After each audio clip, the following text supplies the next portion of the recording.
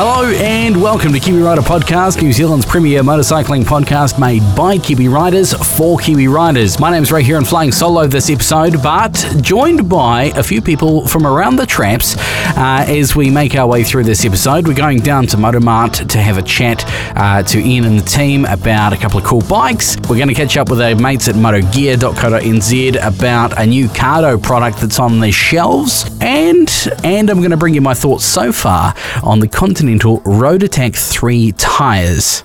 But without further ado, let's get into it. So I just popped into Motormart, Lower Hutt, to drop off the G310R. Great bike that. Ian, you've dragged me inside to have a look at something a little bit special. What have we got here? What we've got here, Ray, is the new BMW F900R, which is, I suppose, to all intents and purposes, the road-going version of the F850 GS. Very, very nice bike. Brembo brakes. What engine's in it?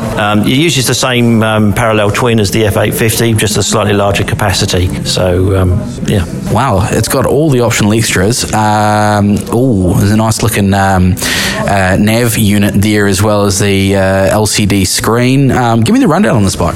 Yeah, so being a BMW, it's very loaded, I guess we'd say. So it does have, this particular version has got all of the extras, if you like, the electronic aids and things that people have become to expect from BMW. So as you say, it's got the TFT LCD screen, you've got heated grips, you've got variable riding modes, it has cruise control, it has the dynamic ESA suspension, it's got the ABS Pro braking system. It comes equipped with all of the mounts so that you can have BMW's own luggage system fitted to it. Things that you'd expect, like span of adjustable levers, upside down front forks, all that sort of stuff all comes on it from the factory. One of the other nice things that this one has, it's got BMW's new dynamic slipper clutch, which uses an electronic version to give you the slipper clutch functions, if you go for the accidental hard downshift or something, to prevent rear wheel lockup. Wow, very, very cool. All LED lighting as well, they're not scrimping. They don't scrimp, BMW, do they? No, they don't. No, I think, that's just one of the things that people have come to expect from BMW, particularly in the New Zealand market, is to get everything. It's got this, but one's got what they call keyless ride, so you don't have to put a key in anywhere, you just have it in your pocket. So that's another nice function, sort of a nice comfort feature, if you like. This particular bike, we've put the BMW Nav 6 on it. That's fully integrated into the bike's handlebar controls as well, so you can scroll through your destinations and pick different views. This is a nice option to have because you can take it home and plug it into your PC, and you can program your whole holiday into the nav unit, and the next day it will tell you where you're going and how much fuel you're going to need, and you can select topographic views, and of course it's not dependent entirely on a phone signal as well, which is handy for New Zealand if you. It's incredible. Yeah, it's very good. Yeah. It's very cool. Yeah. So this is the F900R, yeah. But there's another variant, isn't there? Yeah, that's so new it's not even out on the showroom. That's right. Yeah, we've got the new F900XR, which I think is going to be very popular. It's a bit of a new model for BMW. It's sort of halfway between the R and the GS in that it's got a more sort of off-roady kind of riding position. You're up high, it's got the flatter bars, but it is predominantly road bikes. It's got road tyres, it's got all those features that we just talked about. You get a slightly more GS-y, if you like, looking front fairing, which gives you, better long distance ergonomics and protection. Both good bikes. I suspect in New Zealand the XR will be the one that's really going to go off. And of course, being a BMW, you've got all the extras for luggage and attachments down the back there.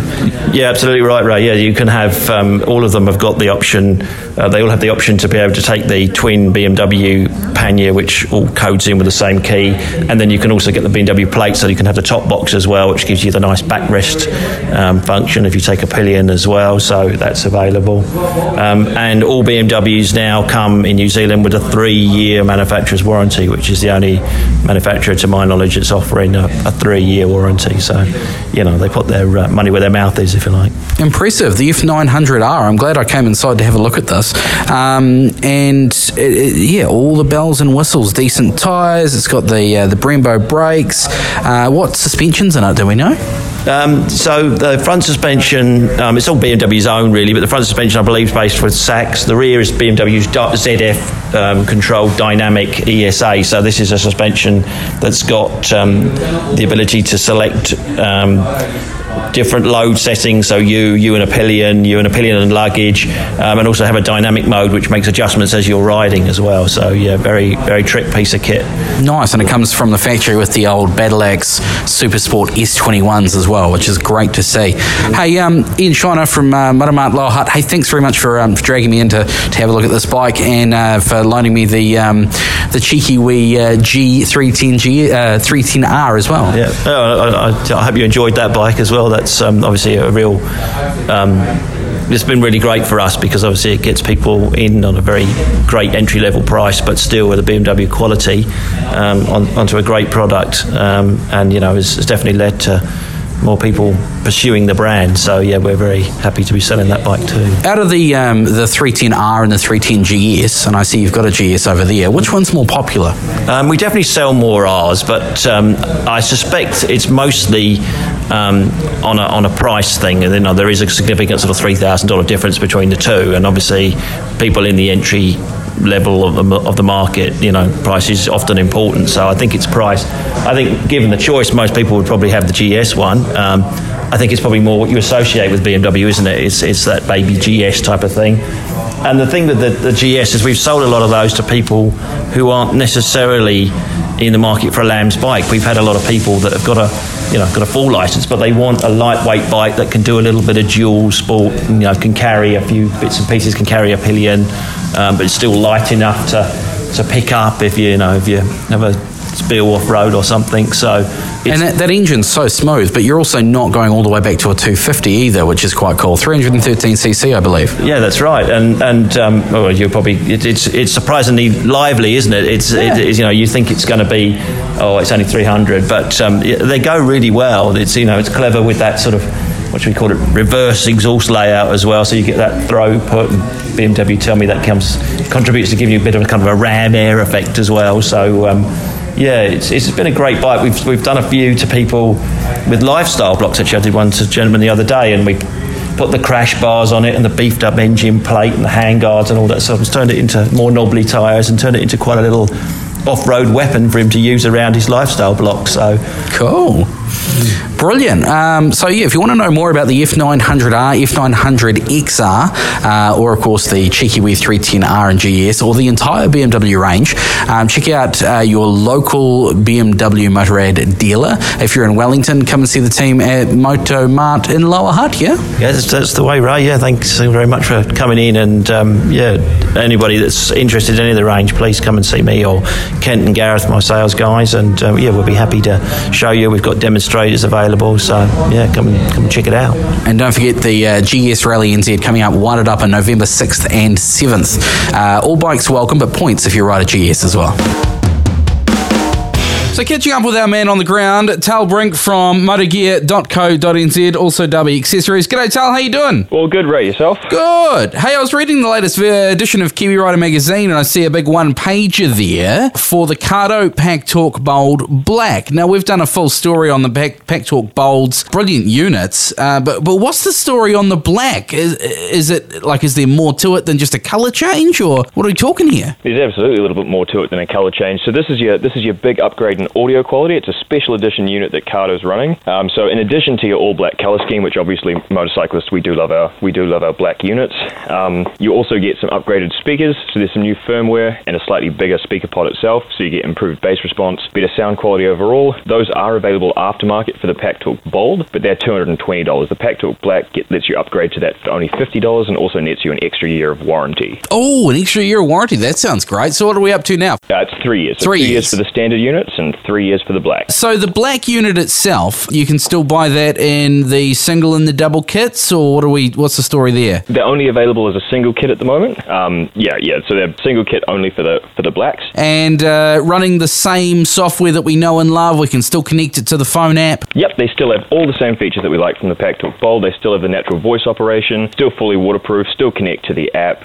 still running the mesh intercom system, still class leading audio, still the very best. And if you've got got the black, you can still connect to the standard Pack Talk Bold as well. Absolutely, you can connect to any of the other Cardo units, the Pack Talk Bold or Slim in mesh mode, or you can also connect via Bluetooth to any of the rest of the Cardo units or any other intercom on the market. Outstanding. So what have they? What's the reasoning behind this? Is this just something new and cool to entice people to the world of Cardo? I think it's just a special edition, a little chance to sort of give people an absolute top of the line intercom unit at a little bit of a discount at what they could normally get, and also having the special edition just gives it a little bit of exclusivity, which makes it feel a bit cool if you own one, I guess. Outstanding. So if I'm keen on a Cardo Pack Talk Bold Black Edition, how can I find one? The easiest way to do it at the moment is just head into your local dealer. We're taking pre-orders. They should be here in about a week or so.